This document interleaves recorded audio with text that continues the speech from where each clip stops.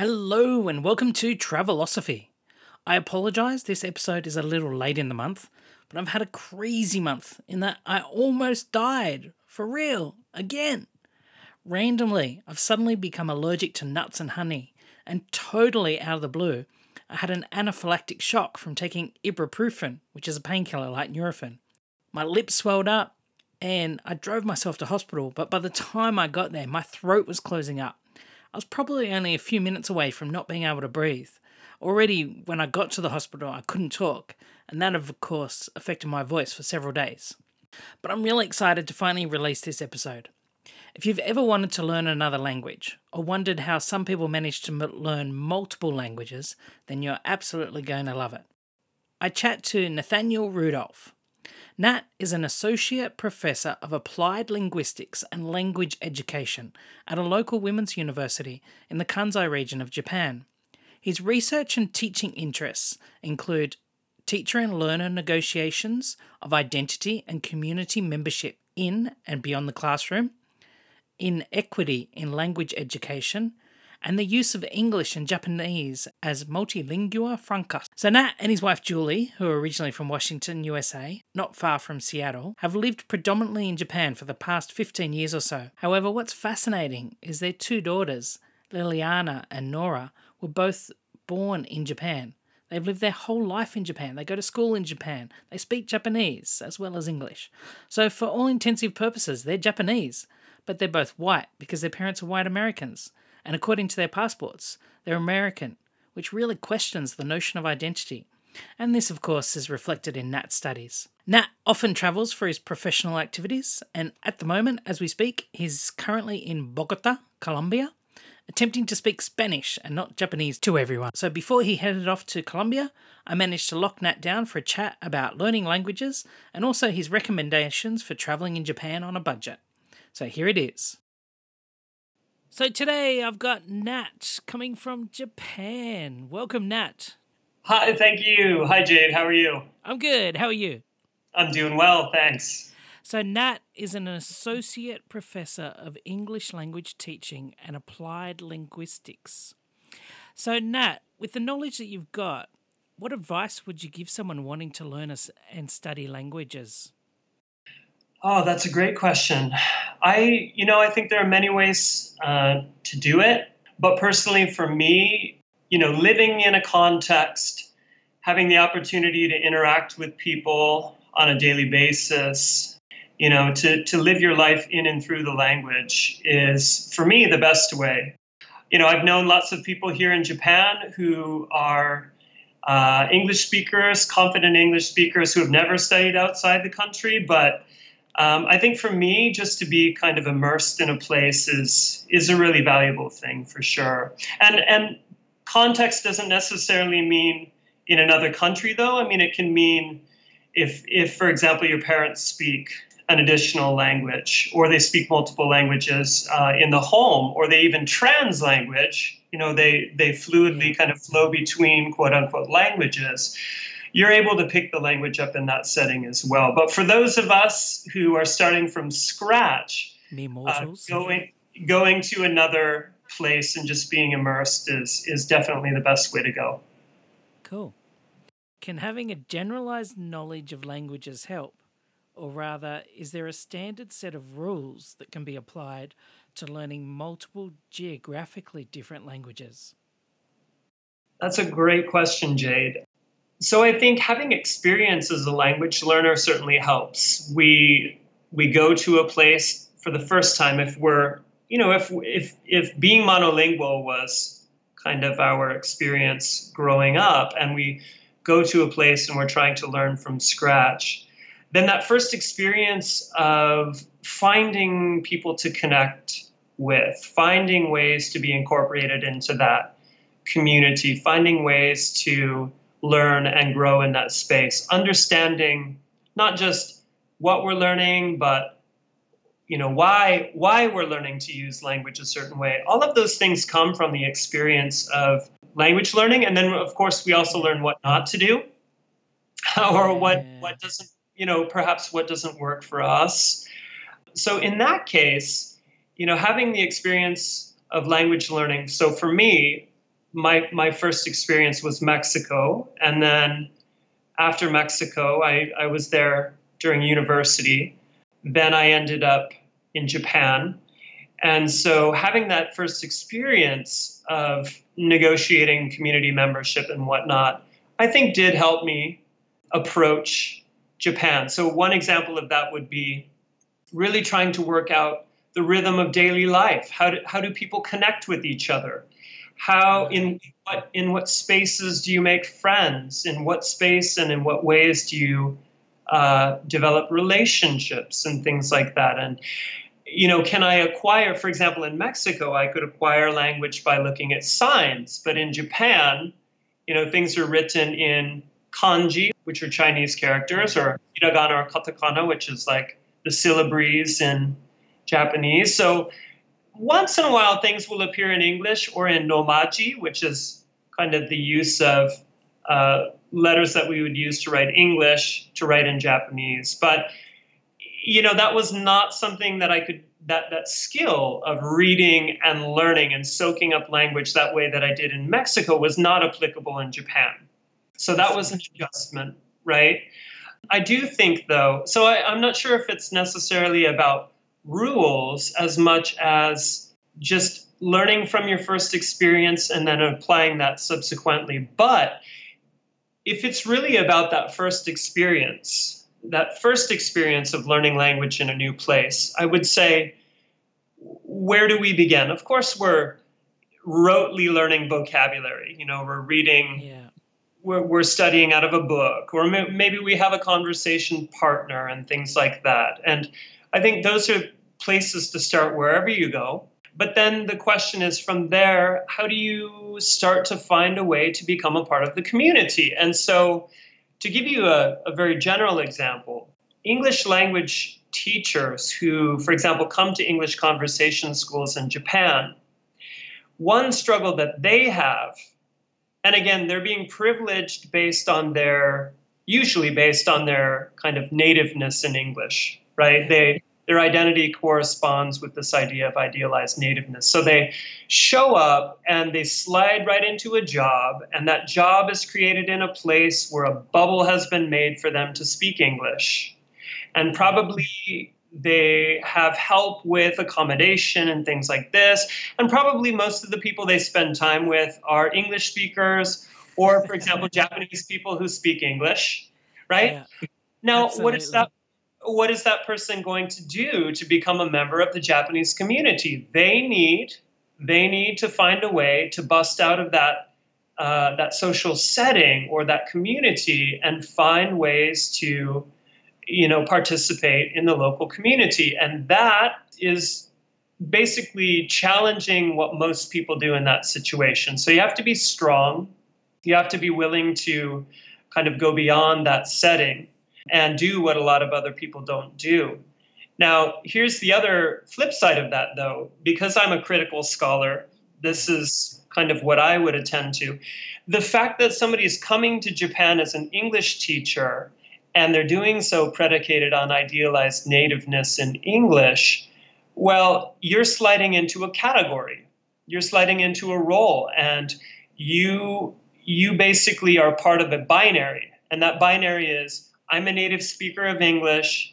I'm not a local, a member of the local community. Right. And then on the other side of the binary is, well, I'm a local community member, but I'm a quote unquote non-native speaker of English. So you're going to find yourself positioned in most of your relationships in that way. You're positioned as an outsider. You're positioned as a foreigner. You're positioned as monolingual. And most people will engage you in that way. And because so many people who are internationals who are in Japan, historically, people have been, quote unquote, English speakers, or even English teachers. Quite often you're positioned that way within society. And so wherever you go in the world, now I was just talking specifically about Japan, wherever you go in the world, you're going to be, positioned certain ways when you come into that space. Maybe it's religious, maybe it's cultural, maybe it's ethnic, and people are projecting upon you who they think you are or who you can or who you should be or become. So one of the challenges of language learning is wrestling with positionality, Fascinating. And so, wherever you go, we wrestle with kind of participation in the local community, because language learning is really about becoming part of a community. Yeah. And so it looks different in different places.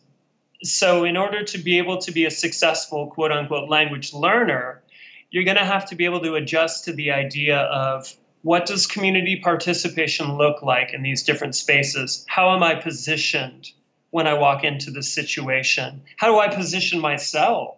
And then how do I position other people, right? And I think these are some of the challenges. So a lot of people I've noticed in my experience who go and they study and they become a member of the community in Mexico are very successful and very capable speakers of Spanish, whereas in Japan, it's a different kind of challenge to become a community member. And, you may or may not, a lot of people talk about, I'm always marginalized on the outside. That conversation, I think we can unpack in about 10 hours. I mean, a lot of the people who are talking about that are so-called white Western native speakers of English who are coming to Japan, and they have assumptions about who they think Japanese people are and who they think they are, right?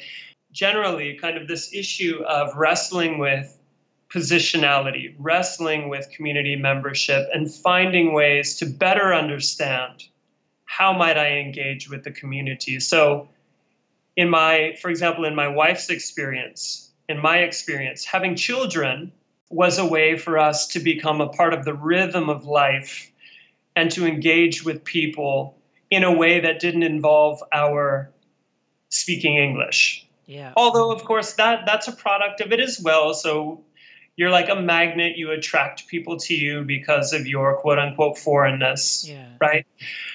But having children and then becoming a part of the community. So we move into a community without internationals living there, and our neighbor, who's a little grandma, comes over and invites my wife to cook this very local type of fish that's kind of embeds itself in the sand. And it's kind of sounds weird. It's called ikanago for Japanese speakers out there. But this, having the experience of cooking these fish for 4 or 5 hours and engaging in conversation over that, that's an example of acquiring new vocabulary, of learning kind of the rhythm of things socially and things like that. Of course. I think with that, you've totally, obviously this is what you've been studying, so of course you've nailed it. But I totally relate, and it makes so much sense that being part of the community is totally how one improves one's ability to speak another language. Because before I went to Japan, I spent about 3 months with a Japanese native speaker doing intensive lessons, and it was like 3 times a week. And I had zero Japanese knowledge before then. So in 3 months, I learned a hell of a lot. And yet when I went to Japan, I did exactly as you say. I was teaching in a school that organised my accommodation, that organised my flatmates, organised who I was hanging out with. I was surrounded by other native English speakers, and plus I had a girlfriend who was Australian as well. And so I was totally surrounded by foreigners and didn't really open myself up to being part of the local community. The closest I came was going to Japanese cooking class, which was totally all in Japanese. And I can see what's going on, so I could figure out what was going on. But that was also where I met my first Japanese friend. Right, exactly, man. And what you were just saying as well about people having a conception of who you are as, you're a foreigner, therefore you're a native speaker, therefore I need to try and speak English to you. That summed up the Philippines, because they looked at me and went, I need to speak English to you. That's why everyone did. Yeah. Well, man, and let me add to what I said. So, what I was saying in terms of finding ways to engage with community and be part of the community if you're interested in language learning.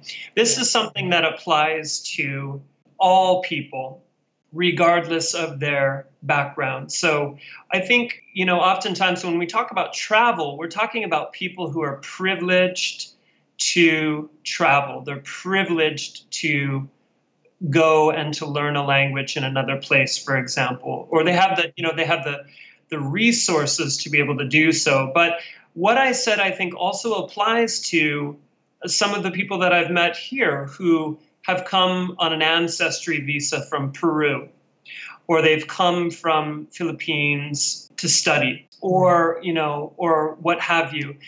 People who come, they don't have, for example, the luxury of walking into a job that pays the bills. They don't have the comfort of someone helping them adjust. So they don't wrestle with the things that I mentioned earlier about these Western native teachers, quote unquote, of English. But for anybody who's willing, and able to, make a move to somewhere and learn the language, I think this idea of community membership, negotiating community membership applies. But one of the challenges with what I mentioned about positioning is people are positioned very different ways. And so for someone who is quote unquote white and Western, they will be positioned in a very different way than someone who is African American and West who comes here to teach. Or, someone who comes and works in a factory west of Kobe from Brazil. Their lived experiences will be very, very, very different. Their ability to learn language, the spaces that they're afforded will be very, very different. And I think that's why on a basic level, this idea of negotiating membership in the community is shared across the experiences. But the realities of how people position themselves and are positioned, that is a whole nother conversation. Yeah. So I think that's a reality that for those of us who are privileged to have choices, we may not stop to recognize that, language learning takes many different, shapes. Is it something we do for leisure? Is it something we do because we want to, but we don't necessarily have to? Is it something that people are resistant to engage us with doing? Because of who we are and things like that. It's not as simple as you just go somewhere, you do X, Y, and Z. So for our listeners who come from diverse backgrounds, who are likely very familiar with what it's like to be positioned within their own societies, right? This is, I think this is something to point out as well. Interesting and fascinating. Yeah. Is the ability to learn and speak a language genetic, or does it come simply the old-fashioned way through learning and usage? So I think that we're all endowed with the ability to learn language. And so in that aspect, it's physiological, right? But in terms of, is someone better at learning a language than the next? We all have different kind of knowledge and skills and abilities, but I think the majority of what makes someone a language learner is how they're socialized into a community. So in that sense, I think anyone can learn a language and they can learn it successfully. And for me, successful just means to be able to successfully negotiate meaning with other people in interaction.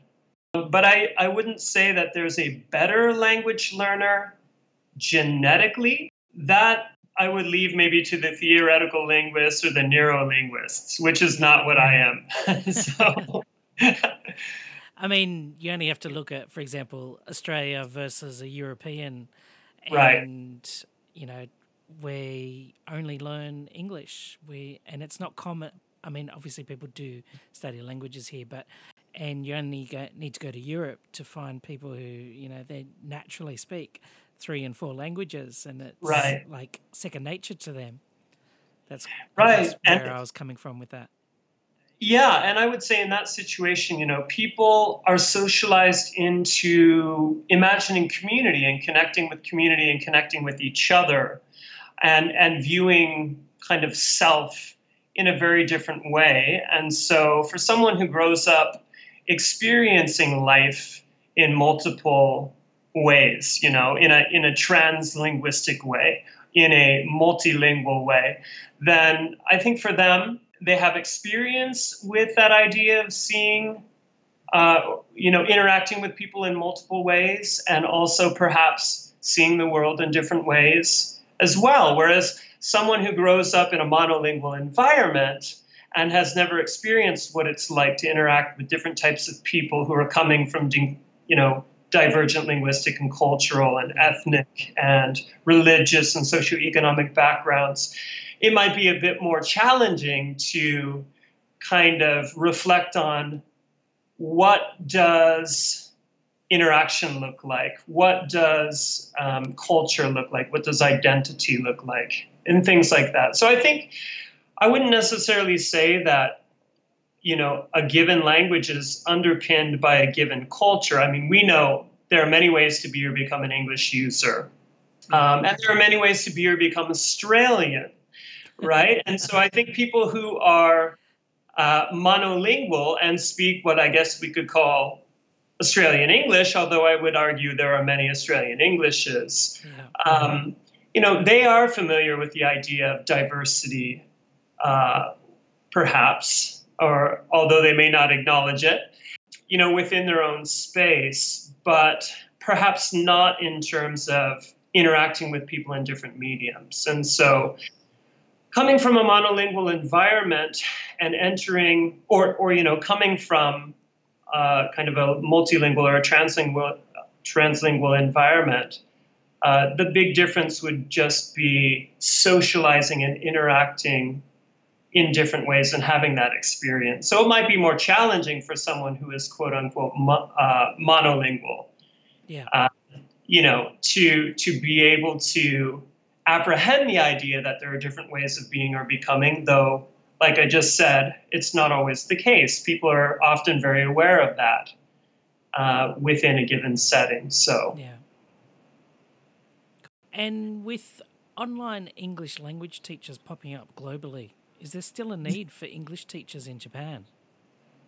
Well, I think there are many ways to answer this question, Jade. And one of the first things I think we have to talk about very briefly is the idea of how you imagine who our students are becoming and what the targets are linguistically, culturally, and so on for quote unquote English language education. So some people might argue that, everyone's goal is to become native-like. And that idea of native-like is underpinned by a lot of kind of political discourses and ethnic discourses and whatnot. So although some people may not acknowledge it, when we say native-like, who are we actually talking about? So if an online English teacher is imparting nativeness, quote unquote, to students in Japan, it's sort of a one-size-fits-all approach. And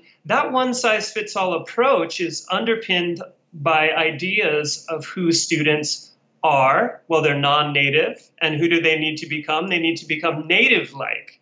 But who is this idealized native speaker we're talking about? And it, often happens that that is kind of a white, Western, North American or British or Australian individual that we're talking about. Because when we teach language, we teach culture. We're teaching paradigms of identity as well. So other people might look at that and say, well, wait a second. There are many ways to be or become an English language user, and we need to attend to that. And in attending to that, we're attending to context.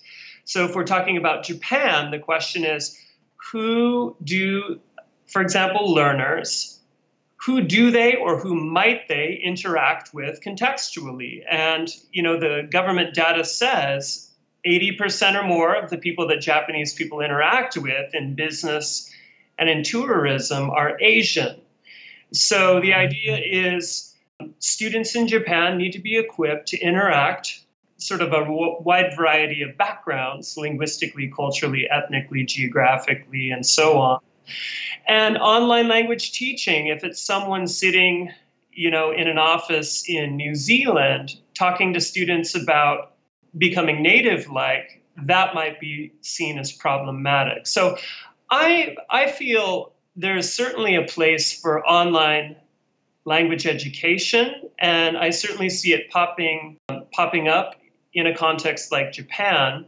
But there is an increasing kind of awareness of this idea that there are many ways to be or become an English language user, and a need to attend to context. And so online language teaching is successful within language programs in a university. So like one component where students have access in a language learning library or something like that, or perhaps through some sort of English language school that's privately owned. But in terms of replacing people on the ground whose job requires that they have a working knowledge of context, I'm not sure that sort of individual would be replaceable by something online. So I think online language teaching or teachers are more of a supplement to, general language education that transpires, for example, in my situation in a university,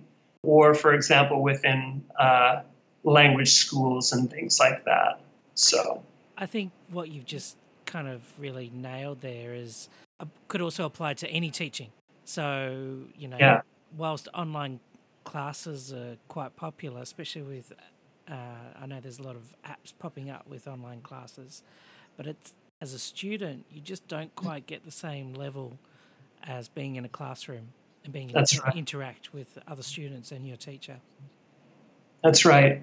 And Jade, I would like to add that, I would be careful to say that generally in the Japanese context, for example, the notion of idealized nativeness and this idea of idealized nativeness being underpinned by sort of white Westernness in a very essentialized, a very oversimplified way, that is still definitely a dominant discourse within education here. So I wouldn't say that Japan has become very critically oriented in terms of looking at language ownership and use and instruction, by no means whatsoever. But I would say the idea of having someone, as you just said, in the classroom, interacting with students, is something that I feel like is very irreplaceable, regardless of how the technology develops, at least at this point. Yeah.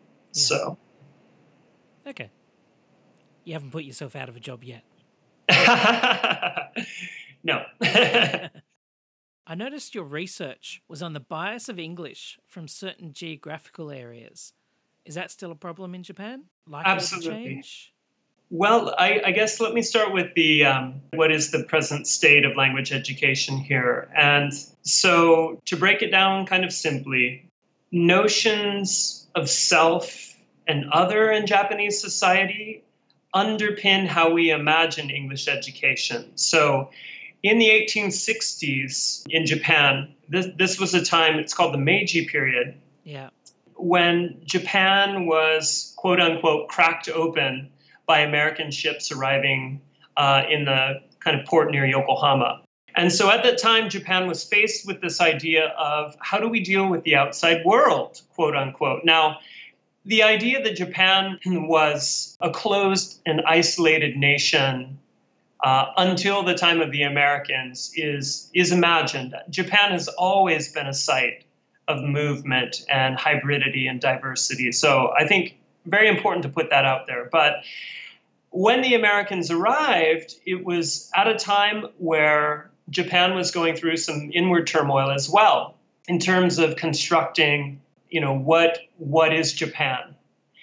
in terms of nation building. So these things coincided at the same time, and Japan embarked on this process of constructing a shared national identity. Yeah. Now, in order to do that, there was a lot of kind of essentialization and idealization involved. And what I mean by that is constructing sort of this artificial notion of who people were and who they could or should become within Japanese society, and then what the other quote unquote looked like outside of Japan. And so at that time, Japan was kind of over the course of a couple of decades was constructed as this place of homogeneity, linguistically, culturally, ethnically, and so forth. And I think, that was very much happening at the time that, for example, social Darwinism was coming into play, and all sorts of other things happening in Asia, politically, socially, and whatnot. But what basically happened was there was this movement within Japan to construct a shared national identity. So one part of that was the creation of state Shinto, kind of taking this animistic, I guess we could call it, polytheistic religion, separating it from Buddhism, which originally Shinto and Buddhism were intertwined and made so by two priests, Buddhist priests, Saicho and Kukai. So basically became kind of a syncretic religion. But basically the government separated Shinto and Buddhism from each other and called Shinto kind of the indigenous religion. They constructed a national language. They constructed a kind of a family registry system that linked the emperor with the quote-unquote nation. All of these things were happening at the same time during the Meiji period and the period that followed that. So at the same time, we constructed this idea of otherness. And that ended up looking, before and then into and after World War II, looking like white Westernness. And so there's a very famous Fukuzawa Yukichi, very, very famous scholar, educator, who started Keio University in Tokyo. Fukuzawa Yukichi talked about something called Datsu Aron, which was kind of a theory on leaving Asia so that Japan could compete on the world stage. It needed to leave Asia. But that didn't necessarily for Fukuzawa Yukichi mean disconnecting from Asia completely. But in many ways, that kind of sense of disconnect with Asia or not acknowledging the historical connections between Japan and the rest of Asia has kind of become a part of the conversation of Japaneseness, that Japan is somehow homogenous and separate from the rest of the world. And this leads to strange conversations about the Japanese brain being different and so on and so forth. But anyway, getting back to this construction of shared national identity, it was a way to kind of face opening up to the international stage, but it was also a way of uniting and controlling people within Japan. So this is where the diversity that characterizes Japan was glossed over or kind of downplayed or even, persecuted. And interestingly, at the same time, Japan was acquiring new parts of its geography, including, for example, the Ryukyus I mentioned, which now we imagine as Okinawa Prefecture in the south of Kagoshima. Yeah. But that area was annexed into Japan, for example, at that time. So it was a place of diversity, yet, was incorporated in this idea of homogeneous Japan. So what ended up happening is we have the juxtaposition of, this homogeneous Japan against this idealized Westernness. And this underpins the idea of English. So English is the language of globalization. If I want to be global, I need to speak English. And that has been imagined and constructed as white, Western, North American or British English use. And So what we have is kind of the wiping away of diversity, of complexity when we think about the quote unquote English using world. The post-colonial Englishes that have emerged and are emerging, the many ways of being or becoming an English user. English as a lingua franca, or more recently, people call it English as a multilingua franca, where people, are using many different languages kind of intertwined fluidly with English. So the interesting thing is, Jade, is that we have this historical bias towards an imagined, idealized, white, Western, urban dwelling, male, usually, native speaker of English, and yet that does not represent or reflect the complexity of the world in Japan and beyond. But it's persistent. It's persistent. And the question is, why is this persistent? Because it's tied directly to this notion that continues to this day of homogenous Japan, that Japan is linguistically and culturally and religiously and ethnically and socioeconomically and so on, homogenous. And so when you challenge the notion of kind of idealized nativeness in English, you are at the same time challenging notions of idealized Japaneseness.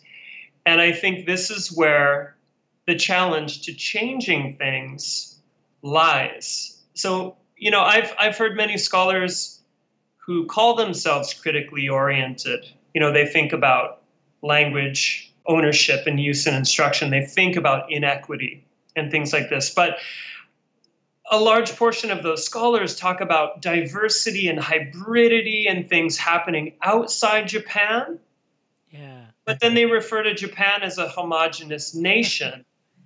And my feeling is you're not going to be able to acknowledge and value this idea of diversity and hybridity, or, be able to acknowledge it without acknowledging that diversity and the movement and the hybridity that has always characterized Japan.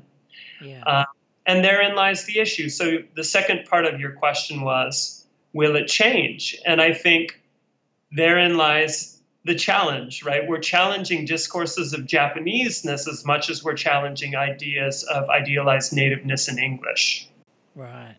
And I know you've got a couple of kids. I do, yeah, 2 daughters, yeah. How has growing up in Japan influenced your daughter's upbringing compared to your upbringing in the USA? That's a wonderful question. So throughout this interview, I will likely use the word translingual or transcultural. And it's a different idea from, for example, intercultural, or, for example, the idea of code switching, where in one case we use Japanese and then in another case we use English. Yeah. For us, Jade, the space that we've created in our home, that we've constructed in our home, is a translingual and a transcultural space that reflects the identities and lived experiences of my kids. My kids are not American per se, and yet they are American because their passports and their parents are from that particular place. But they are, they're American in their own unique ways. And they're not Japanese necessarily because they don't have Japanese passports, but at the same time, they are members of the Japanese community and they go to public school here. We attend a church here, a Protestant church here that is, translingual and transcultural. And I think that, for my kids, their identity is fluid and it's dynamic, and they're constantly kind of negotiating and renegotiating a sense of identity and interaction with their friends and in our home. So I didn't grow up in that sort of situation. I was surrounded by kind of people from different backgrounds and different languages and things. My hometown is near Seattle, but I would have to say that my kids, whereas my wife and I have chosen to be here, this this isn't a choice for my kids. This is their home. This is their community. And so their sense of identity and their sense of kind of reference in terms of who they quote unquote are or who they're becoming is very different than what mine, was for sure. So they are, I'm not sure if I would like to use the word native, but they're competent, confident users of Japanese and English, and those two quote unquote languages are fluidly intertwined in their brains, in their conversations. And I think if someone walked into our home, they would be struggling to understand what was going on because of the way the kids trans language, and we all do. And so that environment is completely different as well. So at home to each other, Yeah. you speak only English, or you speak combination English and Japanese? So the way that we've done things is basically we've created an artificial bubble for English because my kids, like I said, they go to public school. Yeah. Most of their friends are Japanese speakers exclusively. But, we've created this artificial bubble, but we know and we've seen the kids resist. We know that it's unnatural, it's artificial, because in our context, when our kids participate in the community, they do so through Japanese most of the time. And so at home, we try to kind of give them an environment where they're able to pick up English and they're able to, they're reading in English, they watch shows in English and things like that. But it's inevitable that Japanese is part of our lives as well. Yeah. And so when their friends come over and they don't speak English, we interact with them in Japanese. And for example, I just talked to my older daughter. My wife and two daughters are in the US right now. When I was talking to Liliana, my older daughter, she switched into Japanese so that my mom wouldn't understand what she was saying.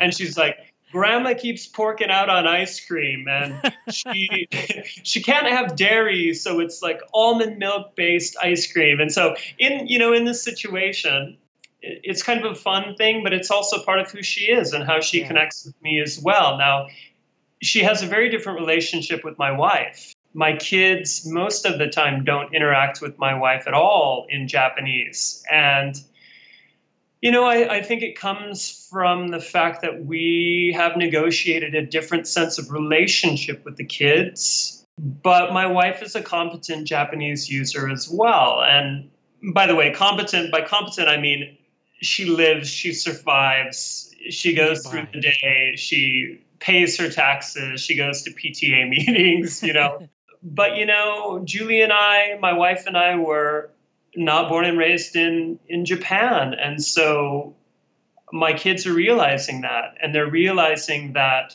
the way they really connect with us is through English. And I think particularly with my wife, they recognize that she kind of patrols the bounds of English in our home. Yeah. And so that's how they engage with her. Interesting. Yeah. Fascinating. On a tourism side, yes. What are the top 3 experiences a tourist visiting Japan should seek out so that they can leave Japan having had an authentic Japanese experience? Oh, that is such a great question. Well, first of all, I think I would problematize the word authentic. I think a lot of people, when they think of authentic Japan, they have this imagined, idealized view of what Japan supposedly is. And a lot of that is perpetuated here within Japanese society, but it's also perpetuated in the West, this idea of who Japanese people are, culturally, for example. And most of the time, it's this very essentialized, this very oversimplified idea of Japan. People are, it's a homogenous country. It's not diverse in any way. It's very traditional. Japanese people are very shy and reserved and blah, blah, blah. But, Sorry, can I interrupt for a second? Oh, sure. Do you know a funny story? When I first went to Japan, it was in June or July. When's Gion Matsuri? Late July, early August. Yeah. Late July. Okay. So I arrived in the middle of Gion Matsuri, and all the Japanese women are walking around wearing kimonos. And I was like, oh my God, Japan is exactly how I imagined it. And then everyone was like, no, it's just for a festival. I was so disappointed. Yeah, I completely understand what you're saying. So, yeah. I think I would start by talking about this idea of authentic. So what is authentic Japan? People have oftentimes within Japan and also outside Japan, for example, in the West, very essentialized, kind of oversimplified ideas of who Japanese people are and, what Japaneseness is, what Japanese culture is, for example. And, it's much more than temples and shrines. It's much more than origami, paper folding and sushi. It is a place of incredible diversity, linguistically, culturally, ethnically, geographically, religiously, and so on. And so, this is not a typical approach to traveling in Japan, but one thing I would recommend would be to seek out and experience this diversity. So, for example, in the south of Japan, the Ryukyu Islands, which now basically we refer to as Okinawa Prefecture and kind of southern Kagoshima Prefecture. This area is linguistically and culturally and ethnically unique. And so within this area, there are 750 dialects of six individual languages. And these languages are not Japanese. They're not dialects of Japanese. They are actually part of a family of languages called Japonic, but they're actually referred to as Ryukyuan languages. And, kind of interestingly and very sensitively, the government refers to these languages as dialects. But, a lot of scholars have argued that this is kind of part of a making Japan monolingual policy, which is embedded in this idea of homogenous Japan. It's a very strong discourse that's been in Japan since the late 1860s, and kind of part of the construction of a shared,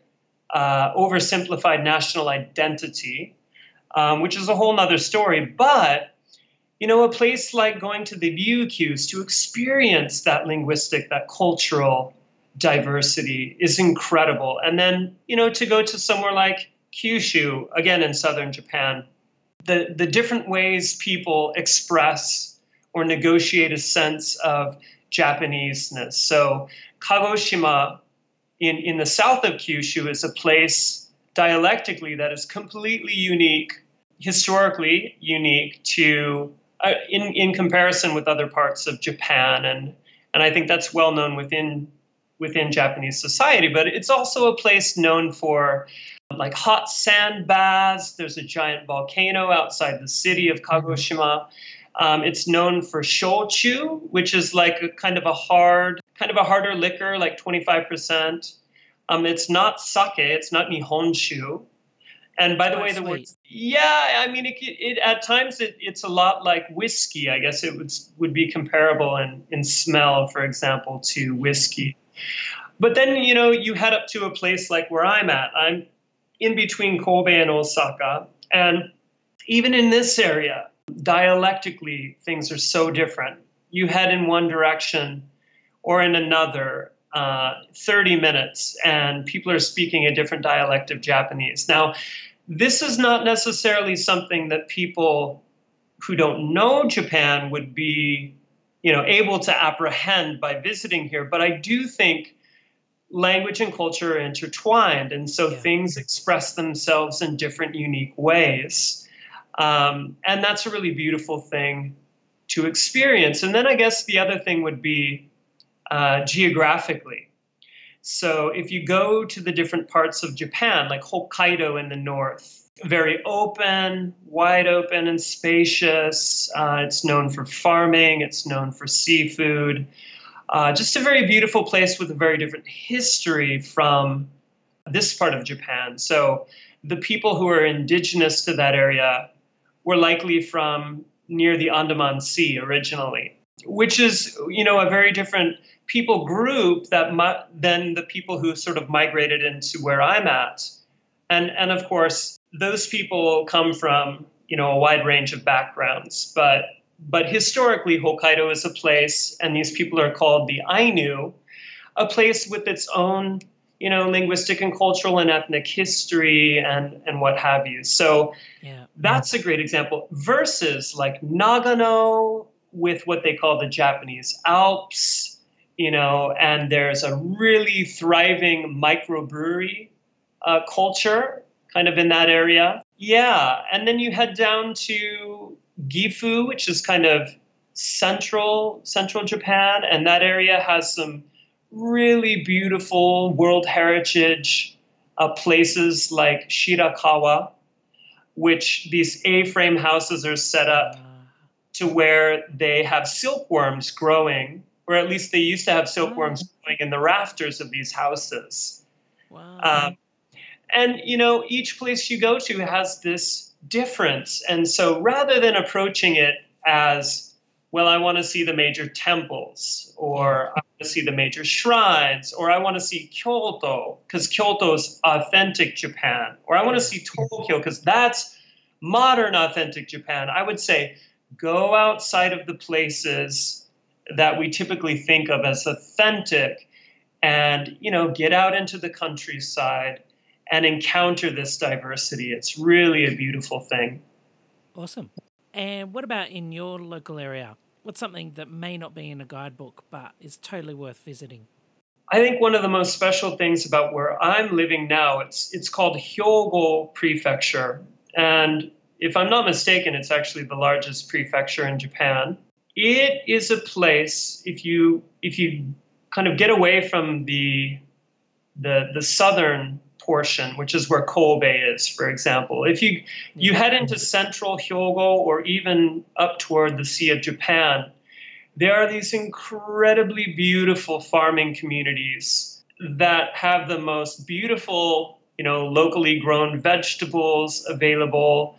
There's lots of pottery. There's lots of kind of camping and just getting out into nature and just seeing a very different rhythm that you would otherwise not see if you were in Kobe or Osaka, for example. Yeah. And so, to be honest, Airbnb has really opened the door to a lot of this type of travel. So traveling into a place like central Hyogo. And mind you, many of the roads there, even if they're kind of prefectural highways and things, are one lane, extremely narrow with massive drops down either side, which just reminds you of the fact that this used to be a footpath, basically.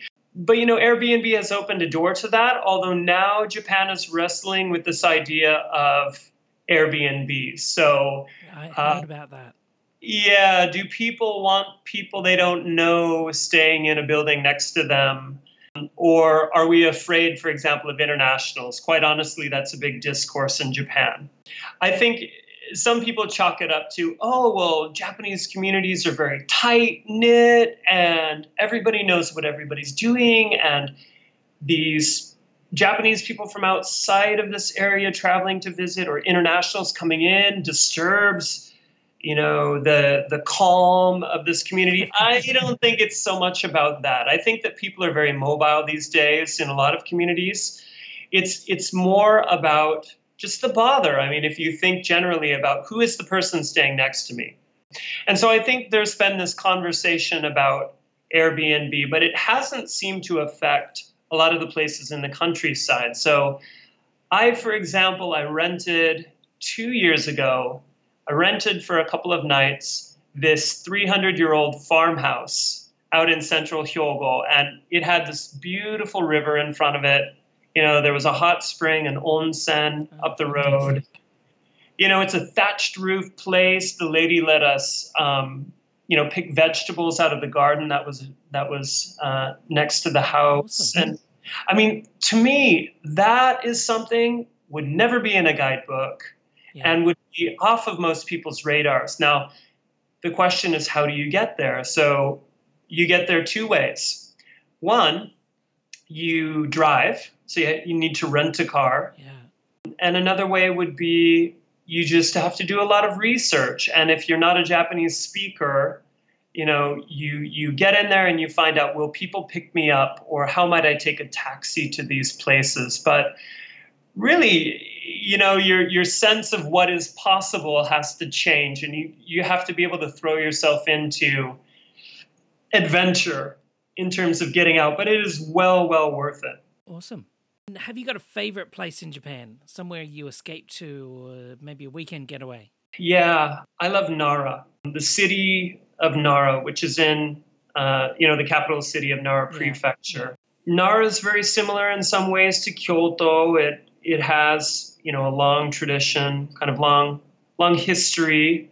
One of the first capitals of Japan, I guess if you would want to say Japan, wasn't really Japan at that time, but it's a city that bumps up against nature. So you have these really beautiful traditional streets that you can walk down, bumped up against, shopping streets and all sorts of kind of gaudy modern buildings. But all of it, the whole package is beautiful, and, lots of kind of local things to try, like nihonshu, or, Japanese sake. Sake is actually the term for alcohol in general. So nihonshu, or Japanese, sake, is quite common there. And then for example, from Nara Park, which is right next to two of the stations, you can head up into the mountains and just be hiking in these beautiful old forests within, 5 to 10 minutes. And it's just absolutely gorgeous. And the prefecture of Nara, as you head south, it's a place that not a lot of tourists, I think, visit. But another place I would recommend is this place called Takatori, which it's actually a kind of a neighborhood that's adjacent to a castle that's on the top of a local mountain that was razed to the ground a couple hundred years ago. But the tiles and everything are still on the ground when you go up. It hasn't been cleaned up. So the actual castle ruin is still there. You hike up there, you're completely alone. You get up to the top of this mountain, and the views are incredible, and it's so peaceful. But a lot of violence has been done there. But to be up there and to see that, amazing. And I would say from where I'm at, it's about an hour and a half away on the train. So easily done in a day trip if you're ambitious. Fantastic. So Nara Prefecture, Nara City, absolute beautiful places. And I guess I'm a little biased because my two kids were born in Nara. So Japan is often considered an expensive country for tourists. So what advice or tips would you give a tourist traveling to Japan on a budget? That's a great question, Jade. And, I think you and I both experienced expensive Japan when we first moved here, right? Yeah. In terms of transportation, accommodation, food, and all of these things. But as I mentioned before, I think places like Airbnb have really started to kind of lower the cost of accommodation. Is Airbnb in Japan cheap? Or relatively? Compared to other kinds of accommodation here, I would say so. Okay. Yeah, absolutely. Absolutely. One warning, though, I would say, if you are traveling as an individual, staying in a business hotel or something like that might actually be cheaper than Airbnb. But if you're renting a house for a family, then Airbnb is definitely much cheaper. Because in Australia and New Zealand, and most Airbnbs I've looked at were comparable to a cheap hotel. Interesting. Yeah. And so there's this, in some cases you're getting an entire house, and but in terms of costs, not a great deal. Like, Yeah. not a great comparison. Well, I would say it is a better deal, especially if you're with a family. Yeah. Another option is something called a minshku, which is like a pension where you stay in basically it's someone's home, and they have rooms set aside for you to stay, and then you possibly eat a meal or two in that place. And usually they charge per person, but I think those sorts of places can be cheaper, particularly if you're out in the countryside somewhere. Accommodation, though, not to plug any specific websites, but you can search for discount hotels and things like that online. And, the lower the stars on the page, for example, if it's a 1-star business hotel, I wouldn't say that should necessarily turn you off to staying in that place. It's going to be much more kind of, simple in terms of what's available. But in terms of safety and cleanliness and things like that's not something I would worry about. Although I would avoid love hotels, especially if you're with a family. So that's accommodation. Now, in terms of food, I think that shopping in a supermarket is a wonderful experience. In Japan, it's not exactly cheaper to shop in a supermarket. For example, fruit, which is incredibly fresh and always seasonal, can be quite expensive compared to other places where it's available year-round. But you are paying for quality, and it is a great experience. But if you're looking to save money, I think 100 yen stores or 100 yen shops. 100 yen is equivalent to basically $1 American or something like that. Yeah. That's one way to save money. Another way is to make your own food, though, or to eat locally. If you're trying to shop at a supermarket and eat like an Australian or eat like a quote unquote American, it's going to be quite expensive. Yeah. I think things have changed incredibly since I first arrived here in terms of availability of things like cheeses and wines and products from other countries. I mean, it's much more available than before, but still it can be a bit expensive. If, on the subject of supermarkets, if you find more of a bargain supermarket chain. So, for example, in my area, it's called Kansai Supermarket. Yeah. It's probably half as expensive as some of the other designer supermarkets. So you can find out about that stuff online. But that is one way. Eating locally is a big thing to save money. And there are lots of discount restaurants that are fun to explore. If you're backpacking or something like that, I mean, there are some places you can eat for basically $5 American and eat well. It's fun, though, to explore supermarkets. It's fun to explore these types of places. And as far as transportation, this is the one thing that gets a lot of people and got me when I first arrived here, because distance and time and cost are calculated in a different way than where I came from. So, for example, to fly for $200 American from, basically a 3-hour flight from Seattle to Arizona in the southwest of the U.S., that was doable. But then when I came here and I saw, wow, it's that same amount to fly 30 minutes. And it's not that things are more expensive here per se. It's just the idea of distance and cost and time are different. And so when I first got here and people would say to me, "Oh, you're going to Hokkaido. Oh my goodness. That's so far. That's so expensive." It was a very different sense of what distance and time and cost look like.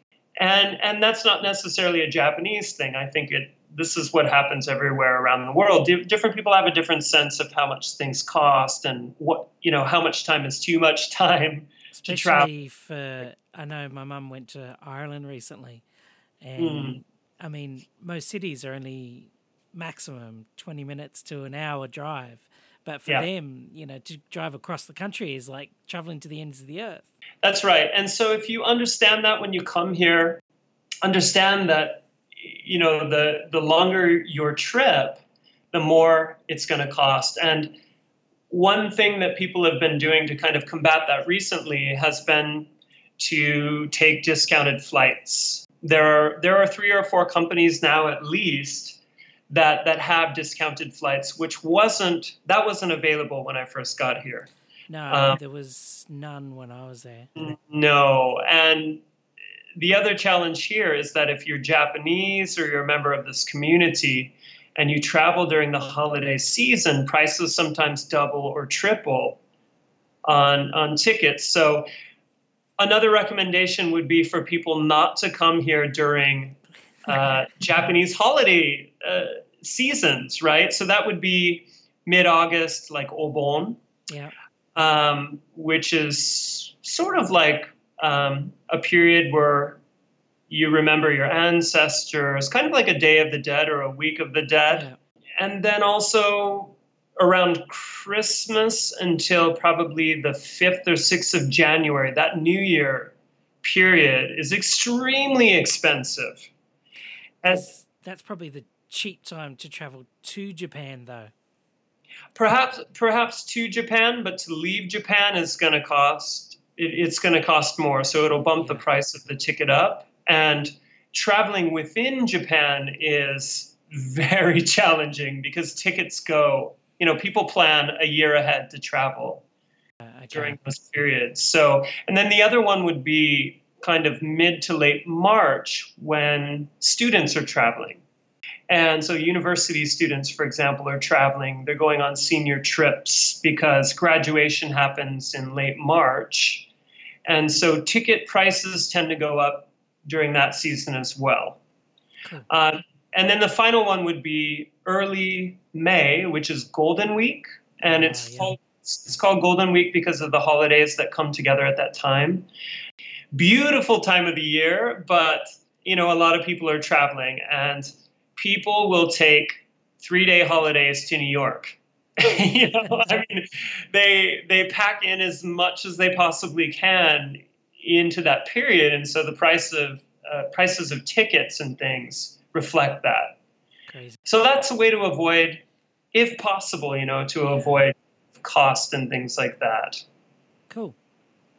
And what's something you've learnt from life in Japan that should be taught in schools elsewhere? That's a really interesting question, Jade. I'd be maybe the first to say that I often see, for example, on Facebook, these videos where they say, in Japan, students in school do this, and how different would it be if, children in Australia did this? And so it's a lot of compare and contrast. Yeah.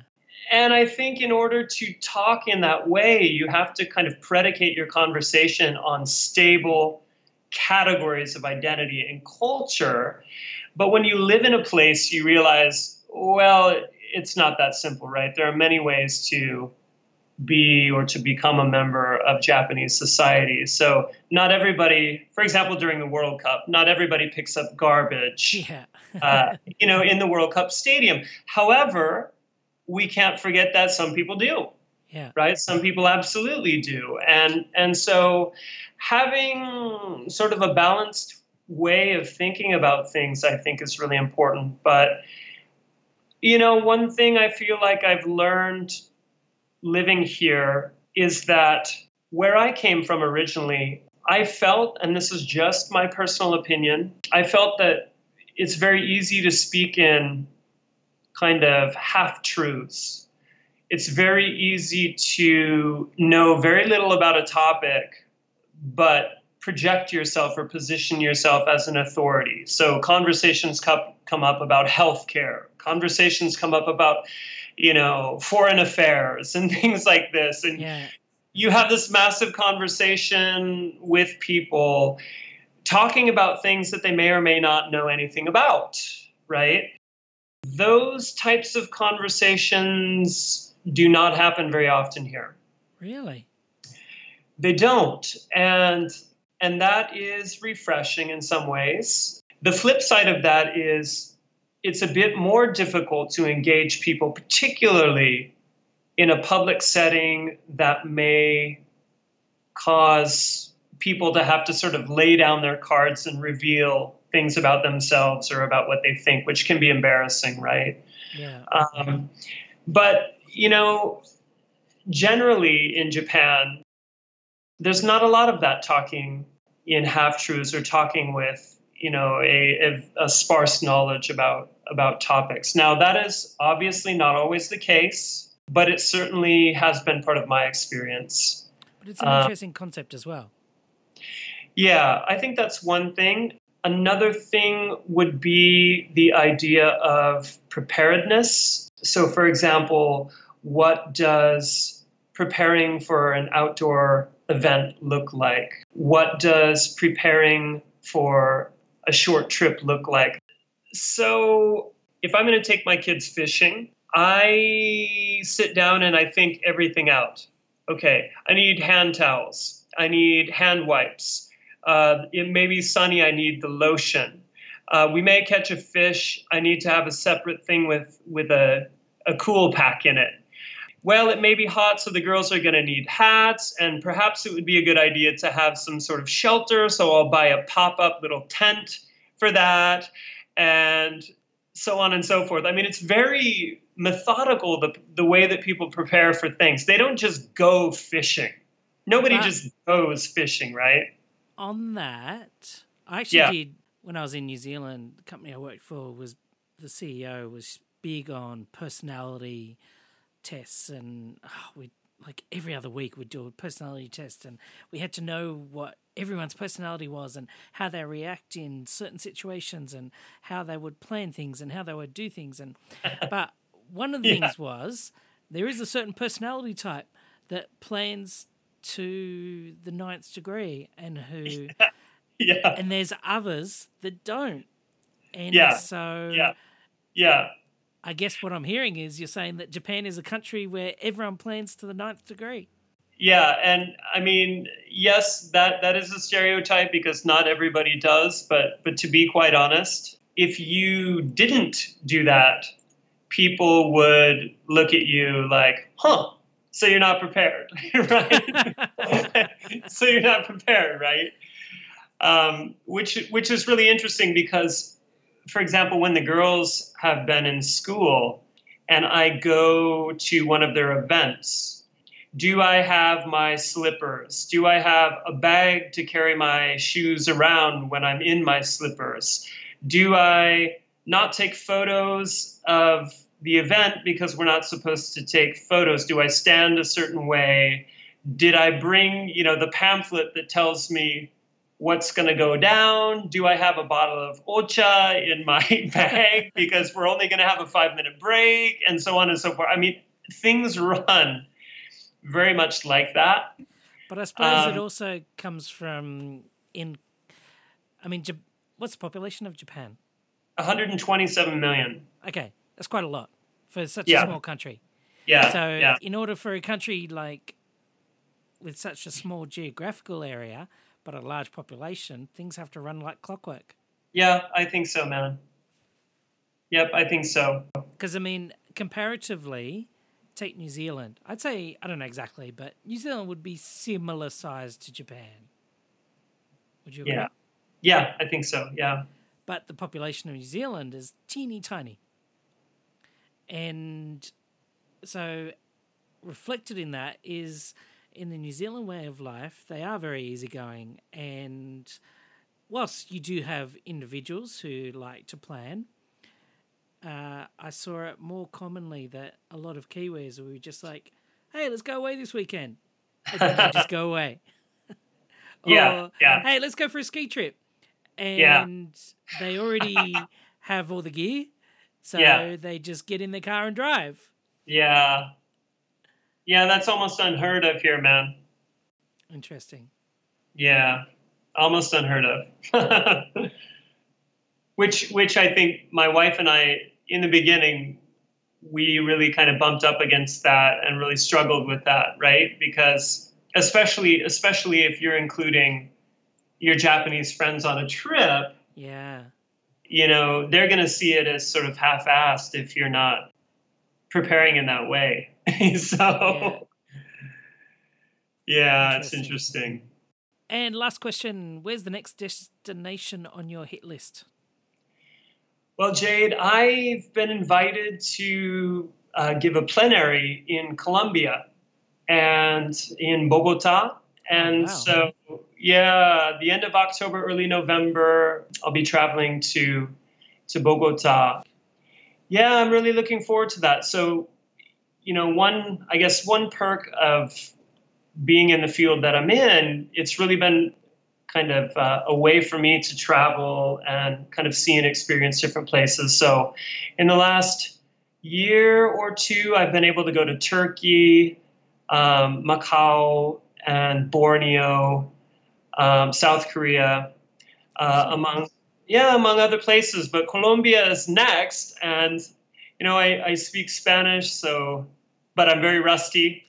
So we'll see how it goes. But I'm really looking forward to it. Now, with family, I'm not sure. We've talked a little bit about Thailand. Yeah. We've talked about Taiwan. And so I'm not sure what's going to happen next because a lot of my travel is without my family. So I would like to do something with them for sure. Well, if you're thinking of Thailand, I'd say go to the Philippines. Okay. I did a whole podcast episode about the Philippines, but... Yeah, I listened. I was listening. I was so blown away by the Philippines. I absolutely loved every second of it. And especially, the main thing I was going there was for a cheap holiday and for snorkeling. And it was easy. Like, I thought it was going to be difficult because I couldn't book a lot of things online, like buses and ferries. But when I was there, I still organised everything. And I didn't have any troubles. Everyone speaks like English, even in tiny villages. And the snorkeling was really clear, and food was great, and it was cheap, and everyone's really friendly, and just everything about it. Yeah, I've heard that, and actually, I'm friends with quite a few people who live and work there, and who are Filipino, and judging from their photos, it's pretty incredible. So yeah, I guess I'm getting to the stage of my travels where. And everyone's travel experiences are different. But I can't stand hordes of tourists. Yeah. I just cringe. I understand. And I went to Bali in January about 2 years ago with my family, just because it's cheap and my family doesn't plan their vacations. So it was one of the few places that was still cheap to book at the last minute. And walking around downtown Kuta, I was just cringing the whole time because it was all like bogan Aussies.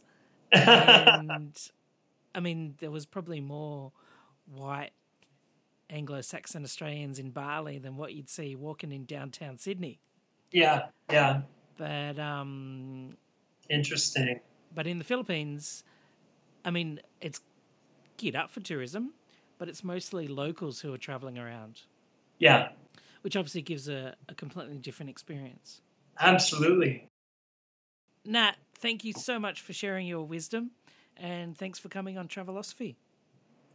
Thanks for saying I have wisdom. Awesome. Cheers. Bye. Thank you so much for listening to Travelosophy with Jade Jackson. If you'd like to say hi, you can tweet me at JDickensJackson. You can also contact me on Reddit at username u/JDickensJackson. If you'd like to say hi on Facebook, you can track me down at Travelosophy Podcast. If you'd like to check out my website, here you'll find my travel-themed blog, past podcast episodes, as well as my online shop, where you can buy prints of all my travel photos and also send free e-cards to all of your friends. Head to jadejackson.com.au. If you'd like bonus and exclusive content, then head to my Patreon page, which is patreon.com/Jade Jackson. Thank you so much for listening to Travelosophy with Jade Jackson. Bye-bye now.